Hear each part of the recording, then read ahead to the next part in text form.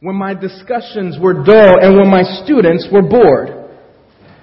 And in the days leading up to my classroom observation, I wondered, what if I disappoint him? What if I'm not good enough? What if my chair, the chair of the department, regrets his recommendation to hire me? Would he view me differently because of my performance? I often wonder whether we think of God as an evaluator of our performance. There are times in my life, and I'm sure in yours as well, when we are acutely aware of the flaws in our spiritual lives. We notice when our Bible reading and prayer is non-existent, when our love for one another is absent, and when our ability to fight sin's temptations is gone. Naturally, we ask ourselves, am I a disappointment to God? Does He view me differently because of my performance? Do you ever ask these things about God? Do you ever wonder whether your approval rating goes up and down with God? Like a politician in office, is every decision scrutinized and evaluated to determine whether God approves of you? Deep down, many of us wonder whether our lives disqualify us from being close to God. We may never say it out loud, but I am sure that we have this sneaking suspicion that we deserve to be excluded from God's love. What grounds do I have to enjoy a relationship with God? What basis, what case do I have to guarantee that I should be acceptable before God? Well, this is the question that I want us to answer as we look at our passage this morning in Galatians. In Galatians, Paul is addressing this very issue to his recipients. He builds a case for the believer's position and status before God. So as we discovered last week, it is in the promise to Abraham that we are blessed by God. And this then answers the question for us of what status, what position do we have before God? So would you turn there to the book of Galatians, chapter 3, beginning at verse 15 to verse 29. The book of Galatians, chapter 3, verses 15 through 29.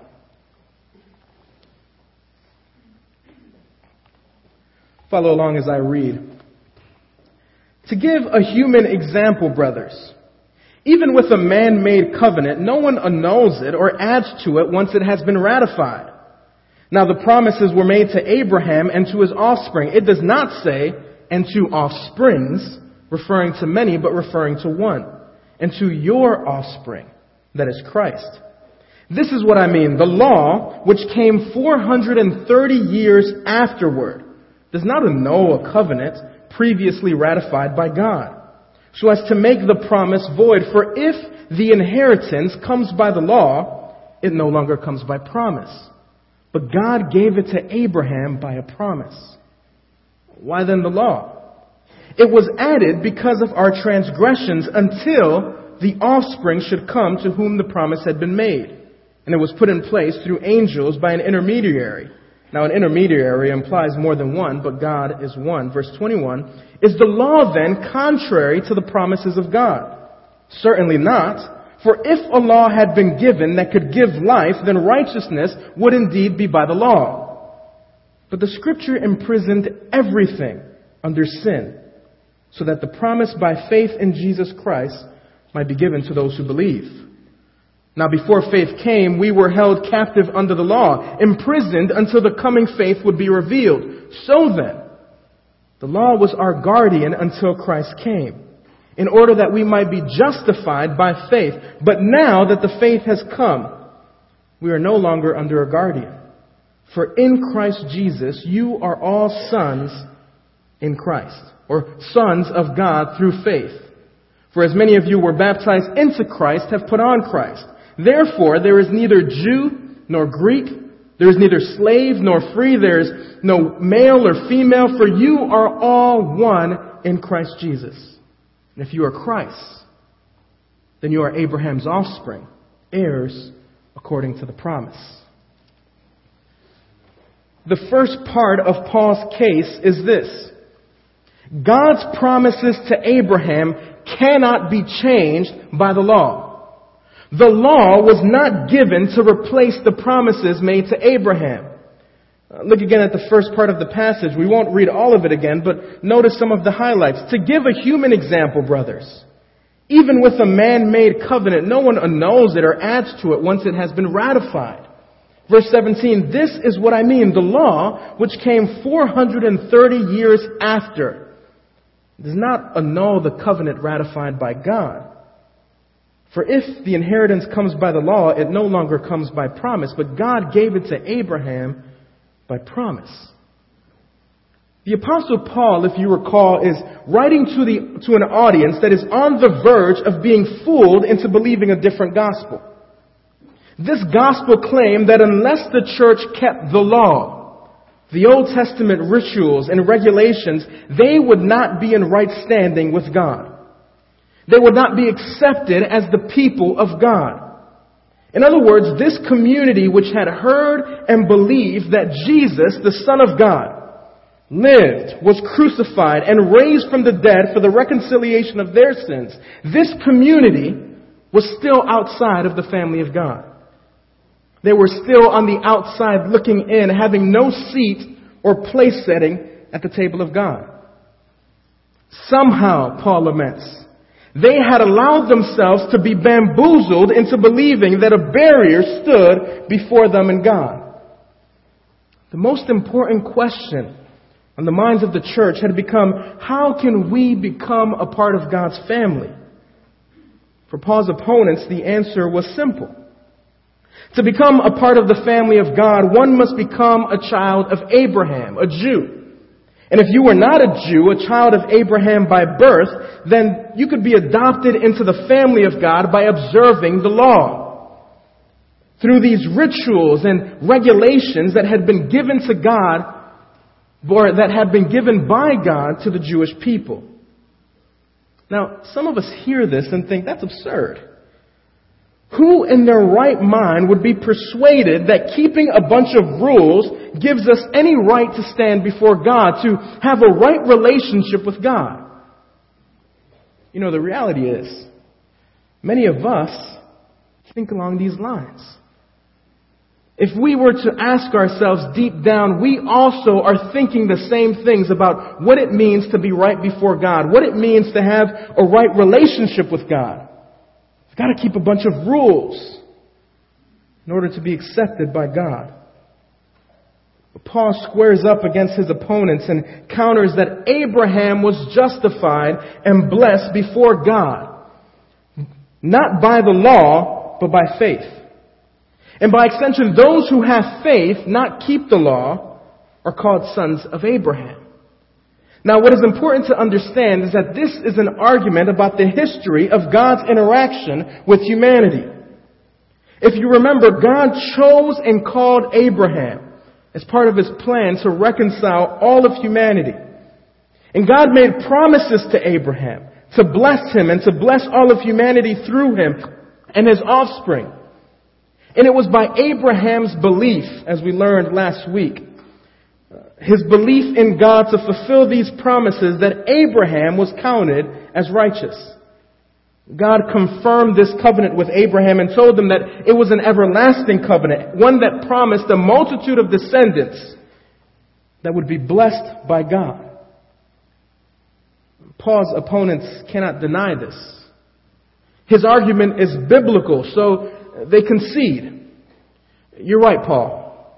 Abraham received the promise that he and his offspring would bless all the world and he would become the father of a multitude of nations. But, then they added, the law came as the means by which we, the Jews, his offspring, could bless all the world, and they then become sons of Abraham. But Paul answers this objection here in the text in two ways.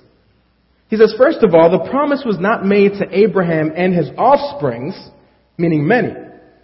It was made to Abraham and his offspring, Christ. That is, that the promise was to Abraham that his descendant, Christ, would be the blessing to all the world so that many could then be counted as children of Abraham. Through one, Christ, all are blessed. Second, he says, an agreement that has been signed and sealed cannot be later changed. He says, you know this by fact of human example. If I approached you with a proposition, and you looked over this proposition and you agreed to it, and we both signed a document demonstrating that you've agreed to this proposition, you could not later object to this proposition and try to change the terms of the agreement. The contract has been signed. I am reminded of this fact by an ill-fated decision made by my New York Yankees. In 2007, the team's highest paid player, Alex Rodriguez, used his opt-out clause to end his 10-year contract. Hank Steinbrenner, the co-managing partner of the team at the time, decided to renegotiate with Alex directly. The result of this strange negotiation was another massive 10-year contract. Almost immediately, everyone agreed that the length and size of the contract was ridiculous and problematic. It was a mistake. In 2013, barely halfway through the contract, Alex Rodriguez was suspended for violating the league's drug policy. As the news broke, it became evident that the Yankee organization planned to break contract with Alex. But the Yankees soon learned what Paul meant when he said even human contracts, once they have been signed and agreed to, cannot be broken. Even if there is a new development, even if there are steroid allegations and suspensions, agreements that have been ratified are binding. Doesn't matter what happens after the promise has been made and confirmed. The promise cannot be broken. Listen to me again. It doesn't matter what happens after the covenant has been made. The promise cannot be broken. God's dealing with you is not dependent upon what you've done previously or what you will do tomorrow. They are based upon a promise that He made thousands of years ago. God's covenant promise cannot be broken by whatever comes next. Paul says, listen, you know this from human experience. The law came 430 years afterwards. The law doesn't and cannot change the covenant of promise. If, as you claim, the inheritance comes by the law, then it no longer comes by promise. The inheritance, of course, is the reward of being able to stand rightly before God, of being named as a part of the family of God. Therefore, God's promises to Abraham cannot be changed by the law.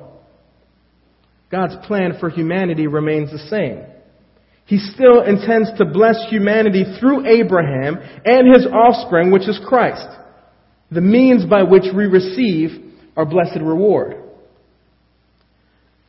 But if the law does not provide the means by which humanity is justified and blessed as the people of God, why then was the law given? Are you telling us, Paul, that the law has no value? Paul responds, listen, the law was given to point out our sin and point us to Christ. The law was never meant to justify us. It was meant to show us the one who can justify. This is the second part of Paul's case, beginning in verse 19, where he says, why then the law? It was added because of transgressions until the offspring should come to whom the promise had been made. Verse 21, is the law then contrary to the promises of God? Certainly not. For if a law had been given that could give life, then righteousness would indeed be by the law. But the Scripture imprisoned everything under sin so that the promise by faith in Christ Jesus might be given to those who believe. See, according to this passage, the law was given for two primary reasons. To point out our sin and to point us to Christ. The law neither restrains us nor rescues us from sin. It reveals sin. How would we know what sin is? What it looks like? Why it is sin without the law? Paul says this was the intention of the law all along. It was provided because of sin so that we might know what sin is. The problem with his opponents was that they were misusing the law. The law cannot save us. It can only reveal our faults. See, the law is like a mirror. When you look at a mirror, it reveals your imperfections. It demonstrates the blemishes on your face, the stains on your shirt. It cannot remove these stains and blemishes. It can only point them out. Paul's opponents were in essence asking the law to do what it was never meant to do. The law cannot give life. For if a law has been given that could give life, then righteousness would indeed be by the law. See, the law only reveals our status of being dead in our trespasses. It cannot resurrect us to life. Not only does the law reveal our sin, it also reveals our imprisonment. Look at verse 23. Paul says, "Now before faith came, we were held captive under the law, imprisoned until the coming faith would be revealed. So then, the law was our guardian until Christ came, in order that we might be justified by faith." See, before the coming of faith in Christ, the plight of humanity was imprisonment to sin. The law judged us. It announced a guilty verdict. We were prisoners chained to the evil dispositions of our hearts. Think about the example of the people of Israel. Their history is not marked by a consistent obedience to the law. Were the people obedient to the law of God after it was given? By no means. The story of Israel is a story of God's faithfulness to an unfaithful people. Exodus, Deuteronomy, Joshua, Judges, 1st and 2nd Kings, all of the prophets, all of the Old Testament is a testimony to humanity's desperate need for rescue. The law did not keep them from sinning, nor did it remove their rebellious hearts. It revealed their state of bondage to sin. But lest we fool ourselves again. It is not only the people of Israel who are locked in a jail cell, but Scripture imprisoned everything under sin. All of us, Jews and non-Jews, are guilty under the examination of the law. There is a natural progression in Paul's argument here. Not only are we able to name sins as what they are because of the law, we find out that we ourselves are the worst transgressors of these very sins. It would be as though we were looking into the lens of a camera and watched as an unidentified suspect committed the most heinous acts. And finally, at the end of the video, as we the viewers are appalled by this evildoer, the suspect turns his face. We realize that we've been watching ourselves all along. We've been watching ourselves do and say terrible things. If God abandoned His plan to fulfill His promises to Abraham, there would be no hope. If our redemption, if our inheritance as children of God were left up to the law, we'd be left out in the cold. The law was given because of sin. It serves to reveal our sin and our need for freedom from our imprisonment under sin. One of the most important questions asked by Christians today is our relationship to the Old Testament law. What use is it for us today as Christians? How should we read the Old Testament and find instruction there? Paul tells us here. The Old Testament makes us aware of our sin. It points out the depravity of our hearts, and it helps us to discover our need for reconciliation in Christ. Does that mean that we obey every rule of the Torah? Not exactly. The law, the Scriptures say, was a guardian.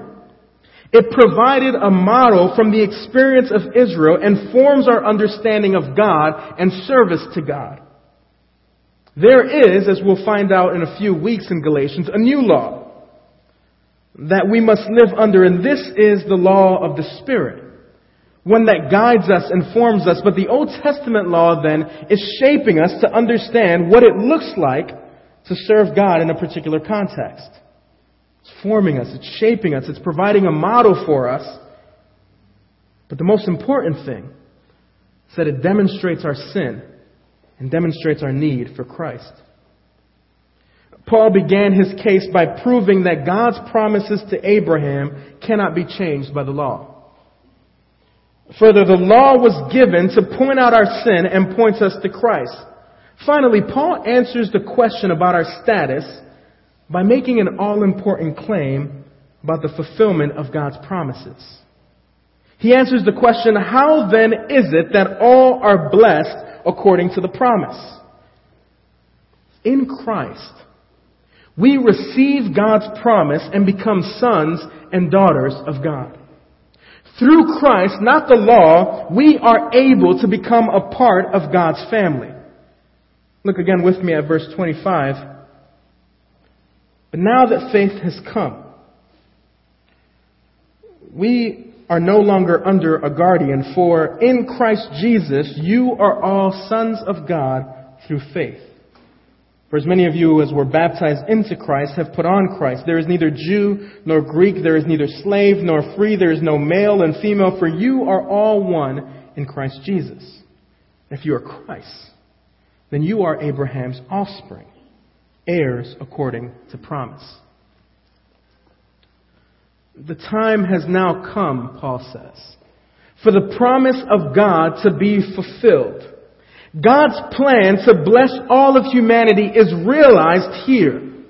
You see, at the heart of the gospel is the realization that Jesus changed everything. We are no longer under sin. We are no longer under the curse of the law, but the fulfillment of God's promise to rescue us, to claim us as His own has come true. And nothing can stay the same. Through faith in Christ, all are able to be called sons and daughters of God. Paul finally gives his answer to the important question, how can we become a part of the family of God? Paul says the answer is simple.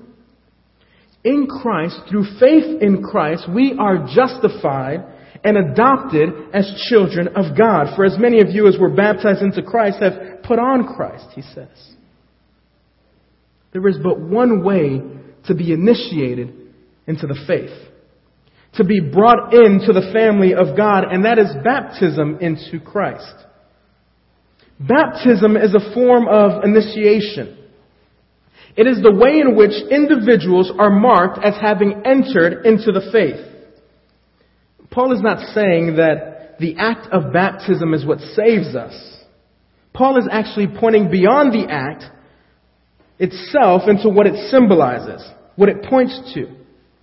Baptism, the actual act of baptism that you and I participate in, that Good News Bible Church participates in during our summer picnic, that particular act points to the reality that when we place our faith in Christ, we have died to our old self and have been brought to life by God through Jesus Christ. The old is gone, the new has come. This is the reality that we are pointing to when we are baptized. There is a spiritual baptism that occurs for every believer. Everyone who has placed their faith in Christ has been united with Christ and has been initiated into the family of God. And all who have been initiated put on Christ. In other words, all who have placed their faith in Christ take on Christ's standing before God. We become so connected to Christ that we take on certain benefits. Putting on Christ means putting on the righteousness of Christ. We are justified, we are acceptable before God because we have put on Christ. Not only are we justified, but we are also called the children of God. In our union with Christ, our participation with Christ, the Son of God, we are called sons and daughters of God. Furthermore, this designation as children of God extends to all. There is no distinction, but all are one in Christ. Part of Paul's contention against his opponents, and even against Peter when he stands up to Peter and calls him out on his sin, part of his contention is that their actions had instituted a two-tiered system in the church. By their actions and by their words, there were two groups in the church. There were those who were Jews by birth, privileged by their birthright, and at an advantage before God. And then there were the Gentiles. They were saved, but not as much as we were. They were in the faith, but they weren't in the faith. They were not a part of the inner circle, as if God had established a caste system whereby Gentiles were second-rate citizens in this new community. Paul makes it clear. All who have been baptized have put on Christ. There is no partiality. There is no first-class and second-class citizen in the family of God. All are one in Christ. Paul writes, there's neither Jew nor Greek. There is neither slave nor free. There is neither male or female. All are one in Christ. There is no partiality. All can partake in the inheritance that has been promised and granted in Christ. The playing field has been leveled. Everyone has an equal share on account of Christ. It was not uncommon for there to have been certain divisions, certain distinctions based upon one's social identity. In God's community, Paul says, all who have been brought into a right relationship with God put on Christ, are equal, on an equal playing field here. In God's plan, there is no one who is unreachable. All who were far were brought near. All who were once enemies of God become the beloved of God. All who were strangers now are welcomed as the children of God. This is on account of our association with Christ. All who have put their faith in Christ have put on Christ. We are heirs because we have been blessed through the heir. We are blessed because we have joined with the blessed one. Last summer, Meredith and I traveled to Washington, D.C. with our friend Liz. Liz travels frequently, and as a result, she is a United Club member. What that means is that whenever she flies, she has certain privileges that most of us aren't aware of. Because we live in separate parts of the country, it isn't often that our return flights are scheduled anywhere near each other. But this trip was different. Our flights were almost at the same time, and our gates were actually near each other. So on this occasion, Meredith and I were guests of our friend, the United Club member. Instead of waiting at the overcrowded gate, looking for seats near an electrical outlet, we accompanied our friend into the United Club lounge. I'll tell you right now, waiting for a flight is not the same when you're waiting in the club lounge. There was Wi-Fi, there were cookies, there were cheese and crackers, there was a fridge full of juice, and there were these lounge chairs. A bunch of lounge chairs that you could choose from, and you could relax, you could sit back, you could sleep, you could read, you could do whatever you wanted. But here's the thing. Meredith and I weren't club members. We hadn't paid the fees. And all of it was available for us to enjoy. Why? Because we were with Liz. Our connection to her guaranteed our ability to partake in the benefits of club membership. You and I were not members of the household of God. Before Christ, we were not able to be in the presence of God, but then something changed. We who were outside were brought in by Jesus, and on account of our connection with Jesus, all of the blessings of God are available to us. We are justified by God. We are called sons and daughters of God. And we didn't pay any of the fees, but Jesus became a curse so that we might be able to partake in the blessings of being right before God.